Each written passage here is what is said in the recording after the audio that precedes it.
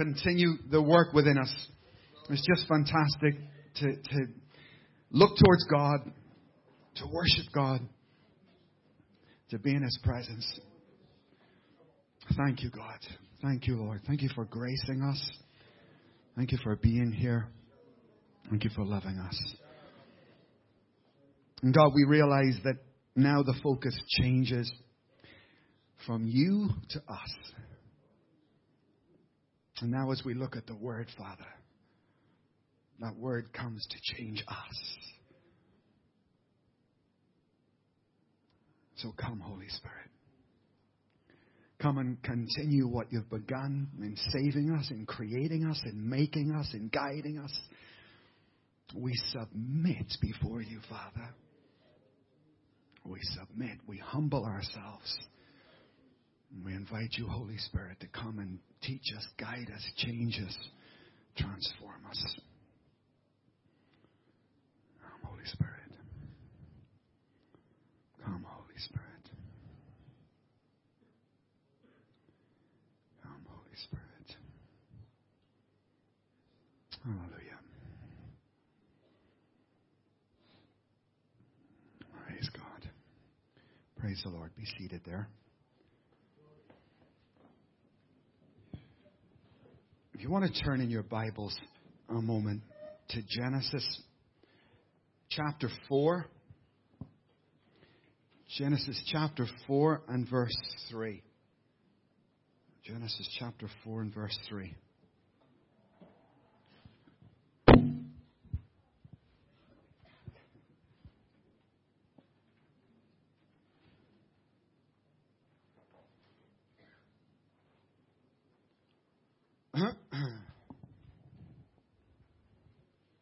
You know, as I travel around from country to country and nation to nation around the world, I find that very few people disagree about the last days. These are the last days. Amen. It's the end times. But where I hit a brick wall, and is this. Okay, well, if you believe it's the last days, what are you doing about it? Now, let me ask you a question. Don't answer it out loud. But if I say to you, do you believe that these are the last days and everything's about to wind up? The automatic PC answer is yes. But then if I ask another question, okay then, what are you doing about that? What practical changes have you made in your life if that's what you believe? Are you with me? If I believe the building's on fire, right, I'll get out of the building. And so when people say to me that I do believe it's the last days, to be honest with you, what kind of belief is that? If it's a belief that doesn't lead to action, really drastic action, then I don't really believe it, do I? I'm just giving a nod to something that I academically believe, that I intellectually believe, but the reality of the consequences of my life, of me being actually ready to meet my Savior, are my actions lining up with that belief? Answer? The answer is no. The answer is not just no for individuals. I'm very sorry to say it's also no for churches. It's also no for denominations, for organizations. It's just no. And that's not good. If we truly, truly believe and accept that these are the last days and our Savior is at the door, then there would definitely be radical preparation, is the way I guess Scripture would put it. You know, Noah built an ark, didn't he? Noah believed. Noah believed that there was a flood coming, and so he got to work. It took a long time. But Noah believed when everyone else ignored it, and Noah was ready on the day, wasn't he? How many others were ready? Not many. 8, wasn't it? Not many. Right? And what's that a picture of? The rapture. So, you know, the judgment of God comes, the ark rises up. The ark is the church, and we will rise up. We who are saved rise up to meet the Lord in the air. Right? It's an Old Testament picture of the second coming of Christ. The judgment on the world is the flood. How many got raptured? Very few. Okay? So it's a bit of a prophetic warning to you and to me. Get in the boat. Okay? Get in the boat. Get ready. Believe and start to prepare. Noah prepared. In the upper room, they were promised an outpouring, weren't they? Jesus said, wait. Jesus said, wait. And they took that word. How tempting it would be just to run out and get on with it, like we said last week, right? How tempting it must have been for Peter and those guys, 120 people in that room, 2 million Jews outside, Christ is gone. How tempting it would have been for Peter, particularly, to say, do you know what, guys, let's just go outside. Let's just go out and preach the gospel. What would have happened to them? Yeah, they would have gone in their own strength, right? And so just over the last few weeks as I've come here, many of you, look at me a moment. Many of you are saying to me, what's the future? What's the program? What's the plan? Where are we going?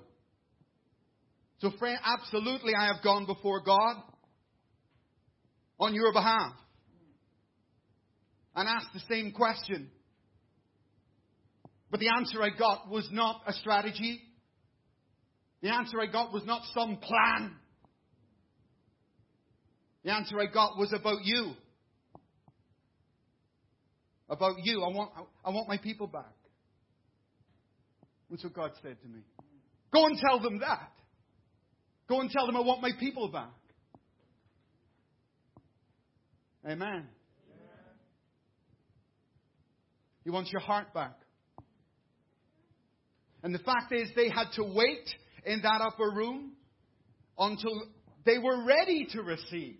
I mean, stuff is happening in those 52 days. It's not nothing. Those men are being changed in that time. That time is critical. For God to pour out His Spirit on them, things had to change within them, right? No doubt they were 52 days of preparation, of analysis, of looking at themselves, of repentance, of change, of getting ready. You're a cup, you are. You're a vessel. And this most definitely, if we believe that these are the last days, and I believe we do academically, but I pray that God brings a revelation of that upon us. And that revelation is the only thing that will bring us action. Oh, yes, it is. Oh, yes, it is. Yes, it is. Academic assent is going to get you nowhere, my friend. Absolutely nowhere. Nowhere. But the revelation of the day and the hour and the season at which God has trusted us to live, it has to prompt change.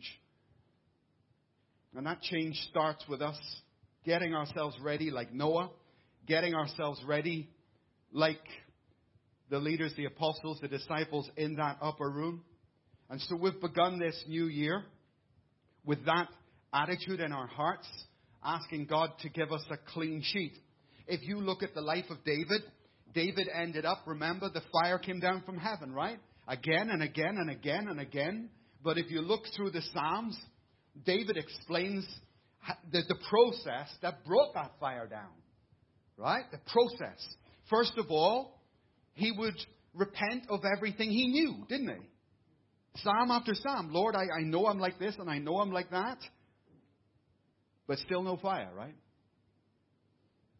And in many psalms, he would put himself under the spotlight and he would say, okay, Lord, why are we still not breaking through? Search my heart, O God. And reveal to me things that I don't know, right? And like I said last week about my dad, when I know that I'm not breaking through, I've repented of everything I know. Now I need to go before God. Because there's something I'm missing. I need to be quiet a moment. Or we're not going to enter that fire. Right? So David repented of everything he knew about, but still not there. Then he goes before God, and God reveals to him his own heart, right? And then we see fire. Scary. Scary, really. So that's what we've begun to do, to look at ourselves in these first few weeks. Look at ourselves, analyze our own heart, repent of whatever you know you need to repent of. And then in these Sunday mornings and hopefully through the weeks, days, you begin to take time, quiet time with God, and just be quiet a moment. Just be quiet. Just be still. Just be still. And listen, like Habakkuk said, I will listen. I will be silent. And I will listen and hear what he might say to me. As I mentioned last week, when I did that, I got a shock. The last thing on earth for me was something with my dad. It's the last thing in the world I ever would have expected. All I know is that something's blocking me, and I need to remove it. I need to get it out of my system. Amen?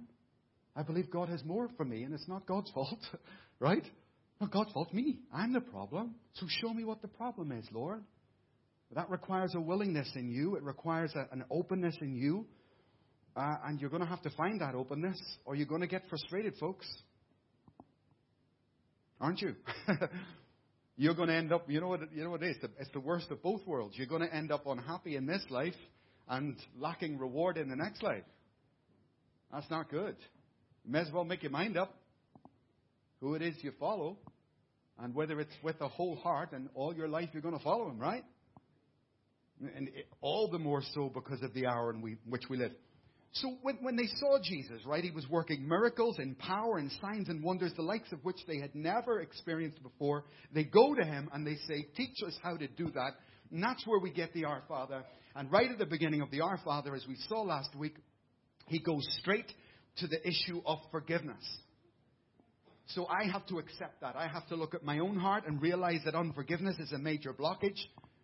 And I know I'm being provocative in that when I asked you last week. Just eyes forward. Stay with me, folks. When I asked you last week about, is a person, if I do not forgive someone, their sins, are my sins forgiven? No. Still weak. And if my sins are not forgiven, am I going to heaven or hell? Right. I am deliberately being provocative because I want to dig beneath the surface and I want to know if you actually believe the word. That's what I want to know about you. I want you to find yourself. Because the day that we start to say, oh, well, it doesn't actually mean that. The day that we start to shift off the word is a dangerous day. Oh, yes, it is. Because if we question that, what else are we going to question? Right? Correct? So I want you to find where your belief actually is, and it needs to be on the God-breathed scriptures that we have here. Because if we don't start from that place, we're going nowhere. Oh, yeah. You need to have this foundation. And when you get presented with a question like that, you're finding yourself. You're actually finding out, you're beginning to understand what you believe and what you don't believe. Are you with me? And it's not just a question of unforgiveness. It's 1,000 questions. Do I really believe that he's the Son of God? Do I really believe that this word will work for me? So I want to get all the, bump off the surface and get down to the rock in there. And when you ask a question like that, boom, the spade hits the rock. And then you have a decision to make. Do I really believe the word of God? And I want you to face that challenge and face that issue and make your own mind up. For some, they will question. For some, they will turn to the left and turn to the right. Well, you need to. It's a personal decision. It's not something anybody else can make for you. So we looked at unforgiveness. Today I want to look at another primary issue, an issue that it begins in Genesis actually, of my motivations and the things that drive me. Oh, key point, KP, just under the heading. Key point number 1. If my motives are wrong, then everything else is wrong. If my motives are wrong, God cannot receive my work and there will be no eternal reward for my work. Could I have my first slide up there, please, Ray? Thank you. I looked at this picture the other day. I thought it was interesting. Look at this. Nice house. Would you like to live in a house like that? Right. See this man here? He built that. He's a fool, actually. He's a fool. Yeah. He's currently in the High Court, and they're going to either put him in prison, but he has to dismantle it. He has to all his work, he has to take the entire thing down because he built it without planning permission. Yeah. Now, if you spend your life, how long has that taken him? Here he is, he's done this. He actually put bales of hay stacked up high so no one could see him working. Oh, dear, dear, dear. All that labor, all that expense, and you didn't, before you began to build, you didn't ask yourself the fundamental question about the law of the land. Well, that is just idiot. He probably thinks he's smart, isn't it? He really thinks he's going to outwit the system. No, sir. I'm afraid the law of the land applies to you as well. And it's going to apply to everybody. So don't waste your life's work. Unless the Lord builds the house, you're going to labor in vain. And Scripture has a lot of warnings about that. I want to talk about what's motivating you. What drives you to do the things you do. To pause a moment and think about it. Why do I do what I do? What's making me do that? And realize that God has very strict criteria, as you'll see in a moment, for how I work, the way I work. And He's the architect. We're just the builders. So we have to build what He gives us permission to build. And if He doesn't give permission, guess what? It's coming down. Oh, yes, it is. So I don't want to waste my life. I don't want to waste my energy. Next slide, please, Ray. I don't want to waste my life. I don't want to waste my energy. Even though in the eyes of men, or even in my own head. In my own head, I think I'm doing really well. I mean, I'm ahead of everybody. So focused on the work that we take our eyes off the Lord. So focused on that, so passionate in what we're doing that we forget about the rule book. It doesn't matter. Just let's get across the line. But the problem is it does matter. Does he win? No. Do you know why he doesn't win? Because he's not carrying the same burden as the other horses. He thinks he's found an easier way. It's far quicker this way. Let's just go this way. Huh?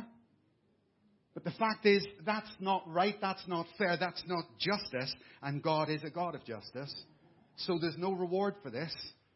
You must carry the same weight, as it were, the same cross, if you like, and do things God's way, or face the consequences of that on Judgment Day. So I'm afraid it's one size fits all. One book applies to all. The rules will not be changed. And I need to begin with that end in mind. I need to begin what I'm doing every day, what I'm doing with my life. One day I have to present it to Jesus Christ. And He will analyze that. So I better build Him what He wants. I better be giving Him what the book here tells us He wants. And if I don't, my motivations have gone wrong. And I didn't even realize it. I can be surrounded by people with dodgy hearts, dodgy intent, dodgy reasonings, and not even realize it. This issue is important. As anything in Genesis, you'll find all the really key doctrines tied up in Genesis in one way or another. And this issue is right there in chapter 4, verse 3. Genesis chapter 4, verse 3. Then the Lord said to Cain, "Why are you angry? Why is your face downcast? If you do what is right, will you not be accepted? But if you do not do what is right, sin is crouching at your door. It desires to have you, but you must rule over it." Now, you know this story? They brought sacrifices to God. In fact, let me read verse 4. Genesis chapter 4, verse 4. Abel also brought an offering, fat portions from the flock of the firstborn of the flock. The Lord looked with favor on Abel and his offering, but on Cain and his offering he did not look with favor. So Cain was very angry, and his face was downcast. Now, look at what's happening here. Both of these men, Cain and Abel, they know the rules. They both know what they should bring. They should bring fat portions. So one of them makes the sacrifice and brings what was asked for. But the other one thinks, well, the vegetables are cheaper. And he brings in an offering that's not acceptable, and God rejects one person's work and accepts the other, because the other involved, the key word, sacrifice. True sacrifice. Now, I want you to see the subtle point that's hidden behind all this. Cain still wanted to bring an offering. Cain didn't not bring an offering. It's like Cain going to church. Cain's still in church, right? He's still going. So what's driving him? It's religion, see? They both want to go. One of them goes to church, if you like, correctly, bringing a genuine offering, a genuine sacrifice. But Cain still wants to participate in the offering, but he doesn't want to make the sacrifice. Are you with me? And that is the heart of the point in you and me I want to get to. That's why it's in the beginning of the book. Why do we do what we do? Only God can see the heart, the real heart. God sees my motives. He sees what's driving me. And the sooner at the beginning of this walk, the sooner I get that clear and right before Him, then I can be confident that my work is not wasted. 1 Corinthians chapter 3. Look at this a moment. 1 Corinthians chapter 3, verse 12. It's talking about what you're going to face up ahead. What I'm going to face up ahead. 1 Corinthians chapter 3, verse 12. If anyone builds on this foundation using gold, silver, or costly stones, wood, hay, or straw, cheap things, right? Their work will be shown for what it is, because the day will reveal it and bring it into light. It will be revealed with fire, and the fire will test the quality of each person's work. If what he has built survives, the builder will receive a reward. If it is burned up, the builder will suffer loss, but yet will be saved, but even as one escaping through the flames. I don't know about you, but I'm so grateful for being saved that I don't think about reward. I'm just happy to be saved. I'm grateful to God for, amen, you know the story? However, the person in Scripture who talks more about reward than anyone else is Christ Himself. Constantly trying to bring us back to that point. And I think it's not important, but I have to put that belief down. And I have to say, Christ says it's important, so I'm going to come back to this point and I'm going to work towards a heavenly reward. I'm going to do that. Right? It's like a discipline, even though it's not natural to us, I guess, to do that. Our question today to you and to me, to myself, am I driven? Am I driven by worldly things, or am I called? And you make an analysis of yourself, not anybody else. Think about yourself. Am I? What am I, Lord? Why do I do what I do? Right? How do I know if I'm driven? Point one. Well, driven people are gratified by accomplishment. It's one goal after another goal. It's one title after another title. Right? And those things, to be honest, they are very, very disappointing. Because titles don't last, do they? They don't last. And achievements don't last. They're disappointing, especially for a Christian. Now, the world may go on in satisfaction in things like that. But as a believer, you've always got that inner awareness. There's no value in this. Driven people are gratified only by more and more and more, by accomplishment and achievement and recognition, and they have no pleasure in the process. I was out walking with Pastor Joe yesterday, and I was just saying to him, I thank God that I enjoy the process. I know we have a long way to go, Pastor. We have a lot to do. But I'll be honest, and this is the truth. The distance and the task does not bother me, because I enjoy the process. It's not the accomplishment. Praise the Lord for those things. But it's the actual laboring with Christ that has to be enjoyed, should be enjoyed. So it is a real telltale sign if you're chasing something else, and then something else, and then something else. Sooner or later, you're going to have to wise up to that. Right? You're going to have to realize that it's a rainbow. You're just chasing a rainbow, and there's nothing there. There's nothing at the end of it. And you need to stop that. Don't be driven. Secondly, B, under point 1 there, driven people have little regard for integrity. And I could give you 1,000 examples on this where, compromising Scripture or compromising moral values or any values just to achieve the goal. Well, that's not acceptable. That's a work that will be burned up, right? And if you're going to labor, you may as well make it count, right? If we're going to do the work, we may as well do it right. Or we're going to be like this guy up here, and his house will be burned up.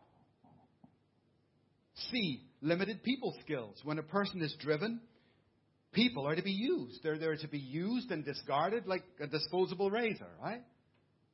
They're dispensable, usable, disposable. It's a telltale sign, and I'm sure in your workplace you meet plenty of people like that. People who are driven. And we've got to be different. And D, under point 1, often a bad temper.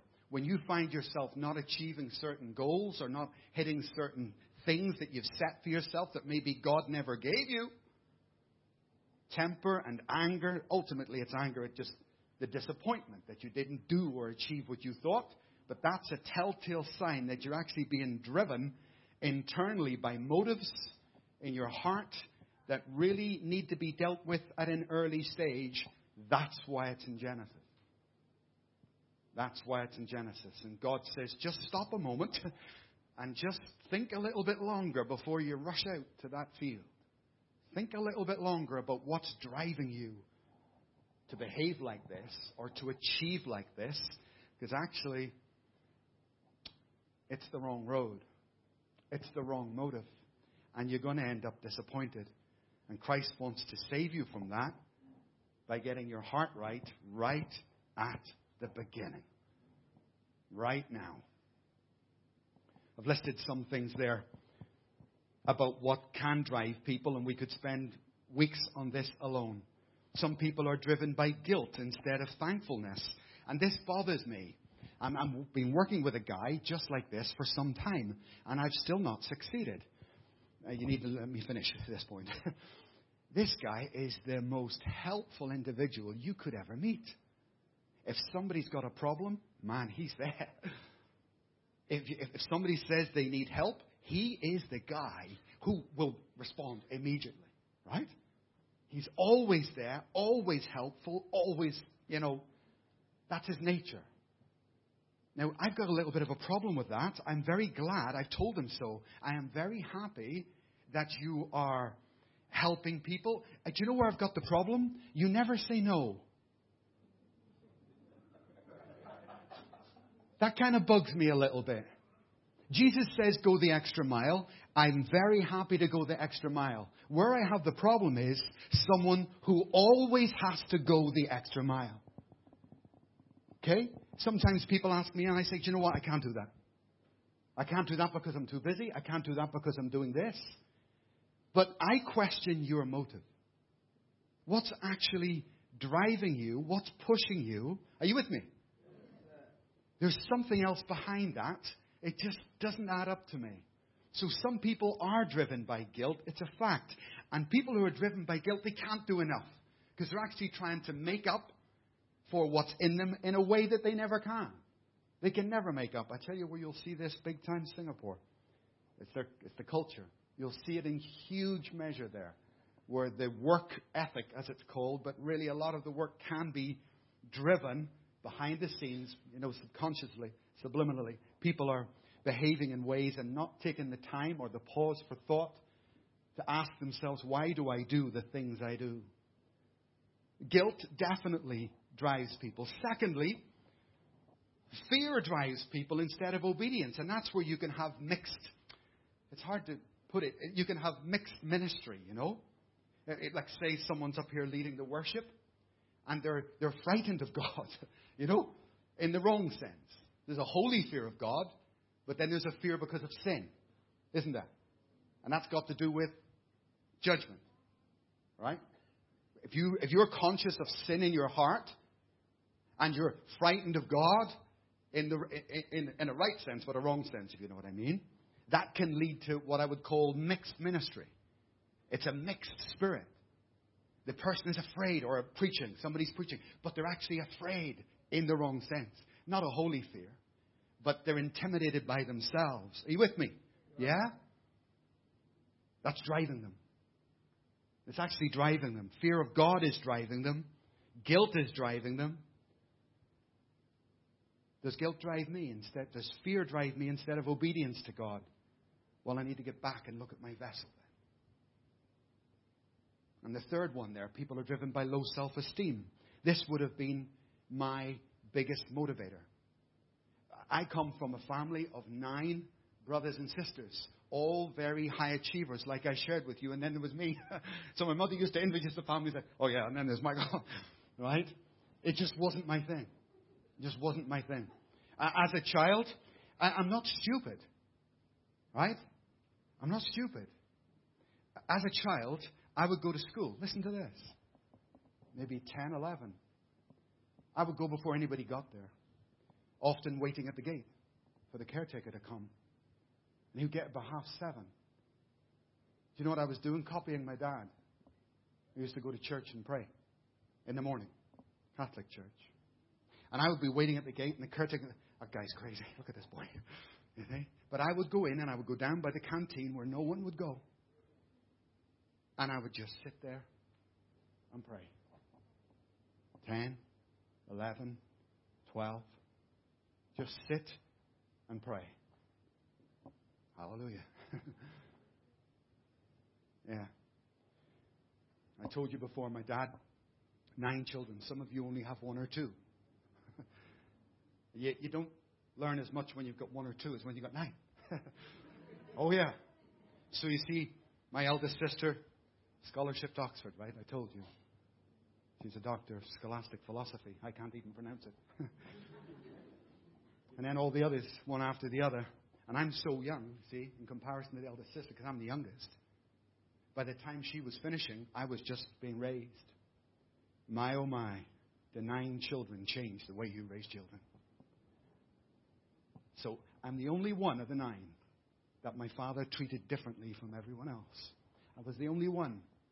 On Sunday afternoon, he would always go for a walk. And at some point in his mind, he said, Michael, come with me. And we would walk in the park. And he didn't talk to me about Oxford University. He talked to me about God. And as he saw the end result of the world and its systems, he looked at me as a young boy and he thought, I'm not going to make the same mistake with this one. I'm going to change him. I'm going to put into him what's actually important. Hallelujah. Amen.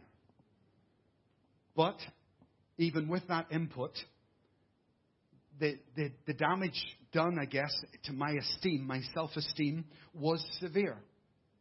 It was severe. I also had a speech impediment, and that was crippling. So I found it difficult to achieve anything in terms of employment or anything else. I went out into the world, and I went a bit crazy. I just went mad because I felt to some degree dysfunctional, relationally dysfunctional. And I felt I couldn't achieve what I was maybe meant to be. So I went off the rails. And it wasn't until I got saved, when I was born again, the world changed for me. Now, instead of being a nobody, I felt like I was somebody. Let me finish. No, not amen. Not amen. So, this is what happens, you see. This is what happens. Say, does anybody want to give their life to the Lord? And someone walks forward and everybody claps. And who's the hero here? The person walks up and says, oh, I'm such a good person. I gave my life to Christ. Actually, you're such a bad person. You gave your life to Christ. Let's get this straight. Yeah? And so what happened to me was I got saved into an atmosphere like that. And that did my self-esteem no good. It felt good because I began to get the recognition of people. And I loved it. It was something I'd never had. Never had before. I began to evangelize, and that was very successful. And people began to recognize that and see that and appreciate that. And I became, if you like, important in my own eyes. You with me? And all the time thinking that this was good, thinking that this was right, that my self-esteem was being dealt with. But after a few years of behaving like that, you learn that it's just not right. It doesn't work. And I went from this church to that church, and eventually found a very, very good balance within VFC. VFC will sort you out pretty quick. Oh yeah, very good balance. You don't want it. I don't like it. I need it. When I first saw Rick, I'll never forget it. Rick walked in the room in Dublin. And that was my instant reaction. He hadn't even spoken to me yet. I thought, see him? I don't like him. Yeah, I don't like him. Yeah. Do you know what, though? I need him. I need him. I just know, I don't even know him, but I know I need him. And whatever it is he's going to do to me, he's going to change me. That's what he's going to do. I can just feel it. I was a bit frightened, Stay away from me. Yeah. I needed that change. And to be honest, that was the beginning of the destruction of man's self-esteem, which is false and hollow. The applause of people is very shallow, friends. Very shallow. The same people who lay down the palm leaves crucified the Lord 3 days later. And if you rest your life on the appreciation of people or the applause of men, I promise you, you are up for a big disappointment. And right at the get-go, let me tell you something, just so you know and you understand me. Not a cell in my body is here to please you. Okay? I'm not here to please you. Amen. Very quiet. How can I think like that? I can't think like it. It's not in my nature. It's been driven out of my nature. Completely and utterly. So I don't, in that sense, when you say you don't care, people, I don't mean I don't care. Of course I care. I wouldn't be here. I care. Of course I care. But what I mean is I don't care what you think of it or me.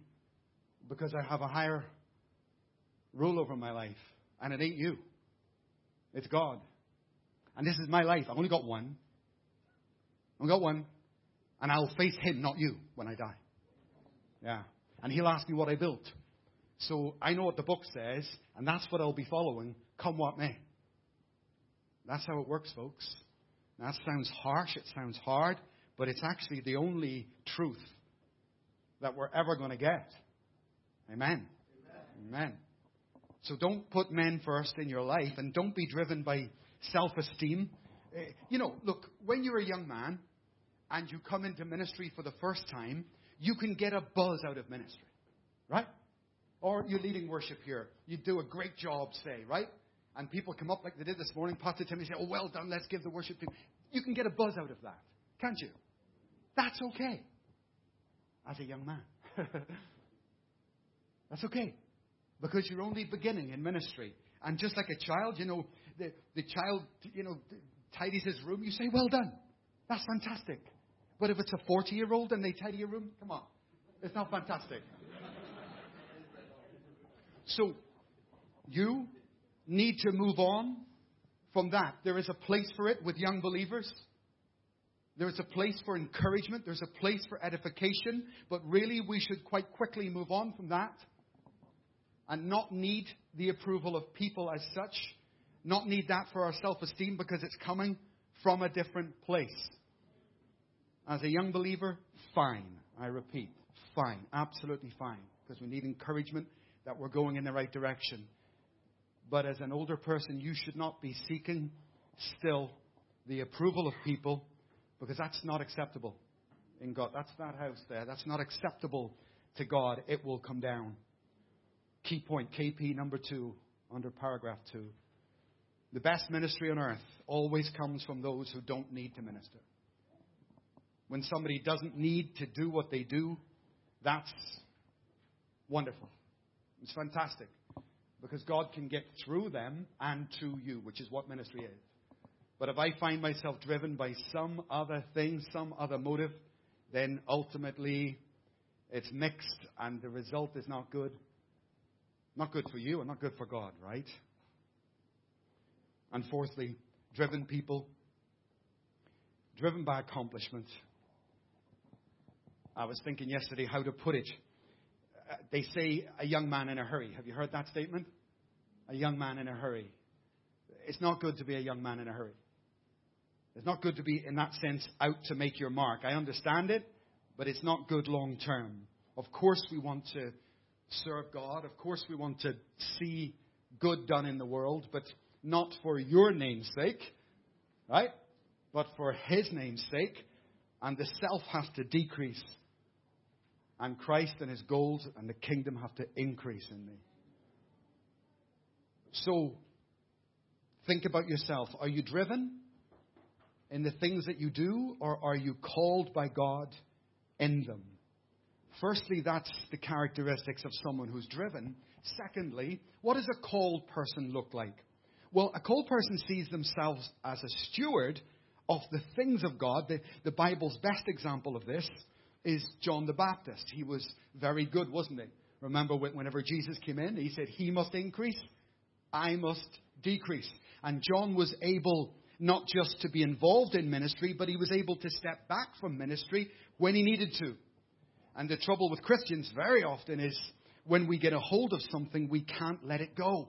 We hold on to it, and that's not sensible because God will ultimately prize the thing from your hand. Please listen, folks, because you'll never move on if you don't. Whatever God gives you, okay? So He's given you a trust. He's given you something to do. Don't close your fist on it. Hold it lightly, because He may come and take it away. But if this is what you think is your self-esteem, you won't want to let it go. If you take that from me, who am I? What am I? Always keep the hand open and let God take and remove whatever gift is in you, whatever function you have. It's not yours anyway. It's there to serve the body, to serve the church. That's what it's for. So don't take ownership of those things. They belong to the church. But rather be very willing and very open. But it's like a child with a rattle. You know when you put the rattle, you know what, that fist closes and you got to prize that. That's because ultimately they end up getting hurt, don't they? They can't, because they're getting their comfort from that rattle. And you have to teach them that that is not the source of your comfort. And that's what it's like for many believers with the first, the baby, remember? The first ministry God gives us. The first thing that we know it came from God. We take our focus off God. We get our focus on this thing. And like that horse, we're off. Yeah. We're off and we've forgotten the jockey, as it were. We've forgotten the king. True or false? Very true. Very true. So you think about yourself, think about your life, and how you're behaving in those things. Am I driven or am I called? Number one, a called person will always see themselves as a steward of the things that God has given them. Secondly, called people know who they are. They're secure in that, not in other things. John the Baptist, in fact, let's read that. That's a great scripture. John's Gospel, chapter 1, verse 21.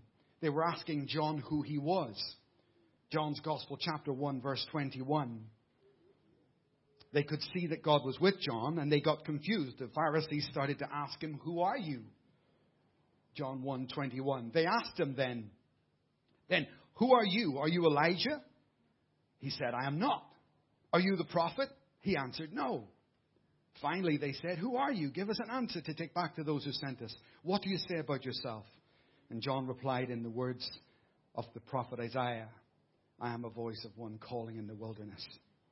Great, that John knew exactly who he was, where he stood, right? He wasn't confused. And that's who you and I need to be. That's the mindset we need to have. To be honest, many of you, I wouldn't normally share this in a church like this, but because many of you are, without a doubt, going to lead churches yourself. Okay? So some of you, many of you probably in the future, are going to be pastors over congregations that will spring up around us, here in London and in other countries. But I get very worried and concerned when I listen to people just like you who have a gifting. Here it is. Got my rattle. You know it's inside you. And then in order to achieve those goals, we go about things the wrong way. Let me give you an example. I'll have pastors in churches, and I go to them. They're leading one of our churches. And the pastor comes to me or he email me and say, hey, Pastor Mike, God's spoken to me, and I'm going to lead a church in Birmingham. Okay, right. We need to have a little chat then. Because that's not correct, brother. That's not correct. You can't just do that. But God spoke to me. Yes, God spoke to you, but you don't have the right to obey that. You see? Just listen to me. Trust me. Put your defense down. God's not trying to take it, from you in that sense. Let's get back to the book.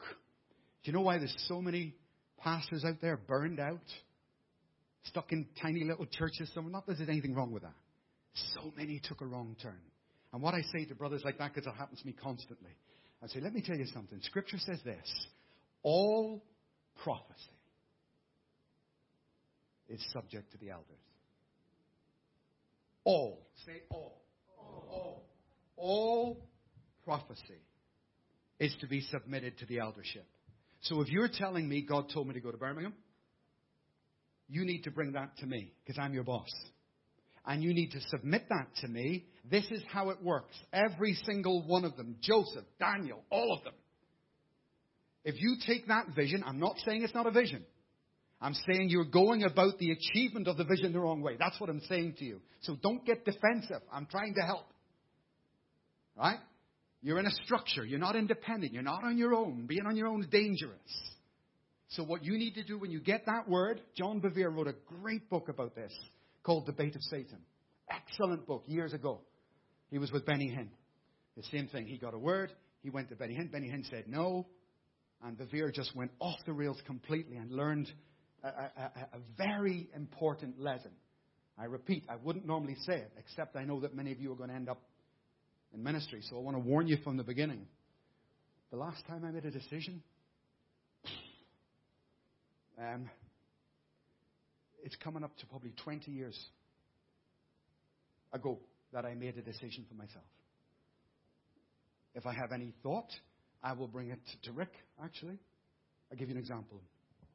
I stood in for the pastor in Glasgow about 15 years ago. He went away on holiday, and I stood in, and I stood up to preach. And I know what it is to fall in love with a woman, but I never fell in love with the church. And I stood up, and something came over me. Man, I fell in love with that place. I just fell in love with it. And I knew God was calling me there. But I had a responsibility for VFC in Ireland at the time. So I went back to Rick and I said, I was over in Glasgow there, and I really believe God's called me. I've got the vision in me, so I gave it to him. Do you know what he did? He took it, ripped it up through the door. Get on with your work. Yeah, he did. So quick. Just get on with your work. Get on with what I've given you to do. I said, okay. Okay. I mean love. I mean, my heart was full of love. So, what do you do? Thank God you know the book. Hallelujah for the book. I know what not to do. So I went outside. I said, God, no man can stop what God promises. But I don't have the right to disobey. This is the balance of things here. So do you know what, God? The boss says, I've got to get on with my work. And you say, you're sending me to Glasgow. So who do I obey? Don't answer. I obey the boss. And I leave you to deal with the destiny. So I said, you know what, God? I will continue in my work in Dublin. I will continue. He will never know. There will be no bad attitude. There will be no complaints. There will be nothing in me. With full sincerity and full diligence, I will continue my work, and I will wait for you, my deliverer. Who invented the church? God. Who invented the structure? God. So that's what I did. We then, 2 years went by. 2 years. And we were traveling in America, actually. We were doing a across-the-nation tour of churches. And we were driving one day, Rick and myself, in the car in Los Angeles. And just out of the blue, 2 years I've been working with my mouth shut. Out of the blue, he turns to me. Oh, yeah, he's on the phone, actually. He's having 2 conversations. He turns to me and says, I forgot to tell you. See the church we're going to next? This is the pastor I'm giving Glasgow to. Oh, I tell you, I was ready. Pull over! What? And he's having these 2 conversations. I thought, what? So we go to the church. I remember a massive church, actually. The pastor was called John McLaughlin. And we go into his office and we sit there. And Rick's actually interviewing him in front of me. Do you know how that feels? I sat there listening to this. I thought, listen to this. It's ridiculous. He's interviewing him for my job. So I thought, what do I do? And then I was just a little bit naughty, you know. So I said, do you mind if I ask you a question? You know what he's like? What? Be quiet. Oh, okay. So I said, Pastor John, I've got a question for you. Do you love Glasgow? Do you love the people of Glasgow and that church? Silence. It was like I hit him with a hammer. But thank God, he thought about it. He said, no. Thank you. I rest my case. No, I don't. He said, do you know what I'd probably do? I'd probably go to Glasgow for, a year or something like that and then come back. That's fine. We got out in the car and Rick was furious at me. Slammed the door. And he said, okay, he's not the guy. I said, yeah, okay. And then it was a little while later, I can't remember, months later, he said, okay, I'm sending you to Glasgow. Hallelujah. There's a right way and a wrong way to go about everything.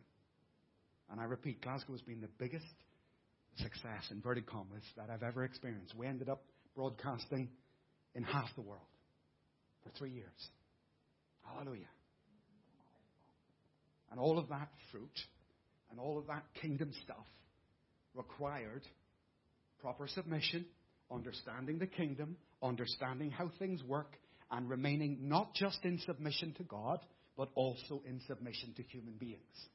So when you start hearing from God, that's absolutely fine. But Scripture says all prophecy is subject to the eldership. Now, I know what you're asking. What happens if the elders got it wrong? That's not your responsibility. It's not my problem. Not my problem. That's his problem. Not my problem. And God himself will work it out. What are the statistical chances of me being in that room for that interview? What? 1,000,000,000 to 1. That I should be on the other side of the planet, in the room. Wow. See what obedience will do for you? See what submission does? When you submit, when you get it, God will move on your behalf and sort it out for you in a way that you would never dream up or see coming. But when you start dabbling in the things of God, or you're not happy with the church and its structure, or your leader, none of those things are important. See, there's a fundamental confusion, I find, with God and people, Christians' relationship with God. Here's God. Relationship. Okay? God's relationship to every person, the whole planet, is 1-to-1, isn't it? You don't need me to tell you God loves you. God, in terms of relationship, it happens 1-to-1. But relationship is not authority. Authority has God, apostles, prophets, pastors, and then, there's you. And we confuse those 2 understandings, which are both completely biblical, and we start acting on our own. We start becoming independent of a parallel structure that Scripture gives us. And just, I'm warning you guys, because many of you will end up hearing from God to do something, to lead a ministry, to have some sort of impact. That's not the most important bit, really. The most important bit is that you bring that word into the house where it belongs. And that it's hard to do because people can feel passionate about the vision. But you have to do that to be safe and to be secure. And that's where fruit actually comes from. That's where fruit that will last comes from. And everything else, to be honest, it can be a lot of hype and a lot of stuff and a lot of whatever that men can do. But it's not something that will see an eternal reward, which is critical as we read this morning. Okay? Amen? Thirdly, under that, what does a called person do? A called person is secure in God and not in their ministry. Sounds simple, but it is, again, very, very important that my security and the security I have comes from Him. 50, 30, 20, 20, 30, 50. They estimate that if you study the work of Jesus Christ in Scripture, that He spent 50% of His time alone with God the Father, waiting in His presence. He spent 30 with the key individuals, the apostles and the disciples, and only 20 in any form of public ministry. That was the breakdown. The average pastor today, God gets, at best 20%. Leaders maybe 30. And pastors run around putting out fires in churches. And that's often why churches are not growing. Because where should the pastor be? Jesus. In the presence of God. That's where the pastor should be. And most of his time should be in that place. On his knees before God. Seeking God. Finding God. Bringing God's heart in. Amen. We'll talk about structure at a later time. Because it's critical that you understand and we get a grasp on churches in these last days. Building churches, planting churches in the days in which we live. And a lot of worldly structures really, or secular structures, have infiltrated our mindset. So they expect the pastor to do everything, absolutely everything. And that not only stifles growth within the church, but it stops the church growing. It's a double whammy. It gets us both ways, both directions. But we'll deal with that in future weeks. Is there a correct way then for you to serve God and for me to serve God? Absolutely there is, and it's not as if it's ambiguous. 1 Corinthians chapter 13. 1 Corinthians chapter 13, verse 1. You know this.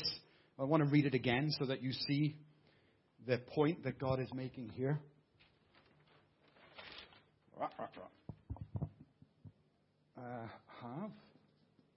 Excuse my back. Again.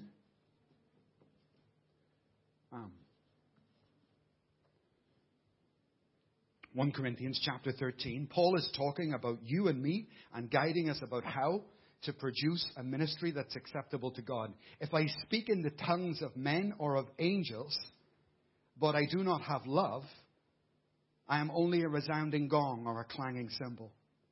If I have the gift of prophecy and can fathom all mysteries and all knowledge, and if I have faith that can move mountains, but do not have love, I am nothing. Wow, nothing? Nothing.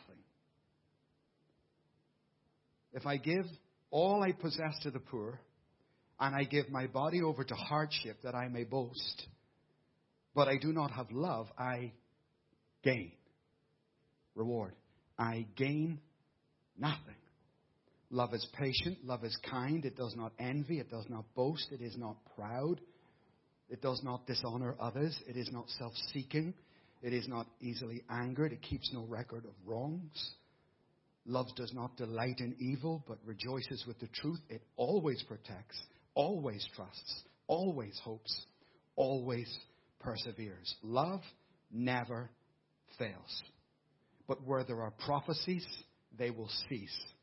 Where there are tongues, they will be stilled. Where there is knowledge, it will pass away.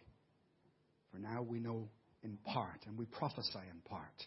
That's why prophecy's got to be tested. Brought into the eldership. We prophesy in part. But when completeness comes, what is part disappears. When I was a child, I talked like a child, running after my own ways, obeying things without any submission. When I was a child, I talked like a child. I thought like a child. I reasoned like a child. But when I became a man, I put the ways of childhood behind me. For now we see only a reflection as in a mirror, and then we shall see face to face. Now I know in part, then I shall know fully, even as I am fully known. And now these three remain: faith, hope, and love. But the greatest of these is love. Wow. So what are you passionate about? You've got people who are passionate about evangelism. Definitely people who are passionate about worship. People who are passionate about preaching, teaching, the homeless, the Tuesday outreach, you name it. I guarantee you there's people in this room who are passionate about it. Fine. Look at the passions listed here. If I give my body to the flames, so passionate that I would even be martyred, I can do that without love. I can actually do it without love. And if I do it without love, like the house, I'm deceiving myself. I have nothing, I am nothing, and I gain nothing. Don't be fooled by passion. Listen to me. Look at me. Listen carefully. Don't be fooled by passion. Are you listening? A person lacks self-esteem. God puts a gift in them. They turn away from Him and they put passion into that thing. Because from that thing, what are they getting? Self-esteem. They're dealing with something. You with me?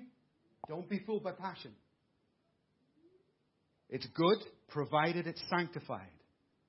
These people, Paul describes, they even become martyrs and yet end up with no reward. Cool. Wow. Wow. I grew up in Belfast with hunger strikers, people starving them to death who don't know God. We've got suicide bombers all over the planet. People so passionate for their cause, they'll even kill themselves.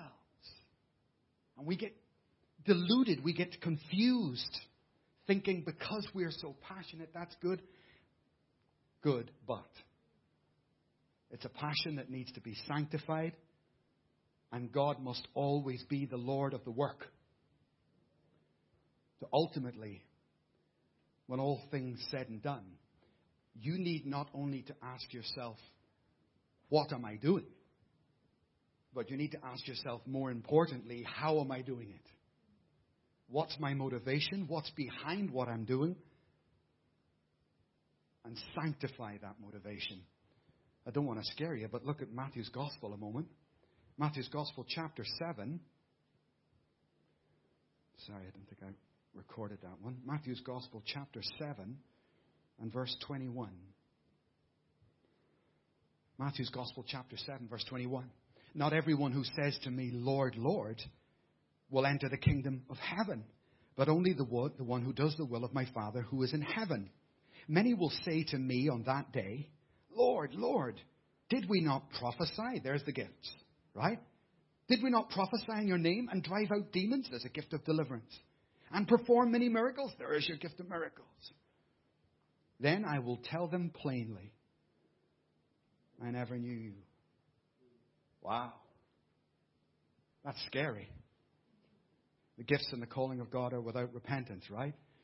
And people can be saved and forget the Lord of that salvation and leave Him behind. So friend, praise the Lord for your abilities, for your giftings that God has given you. Hallelujah.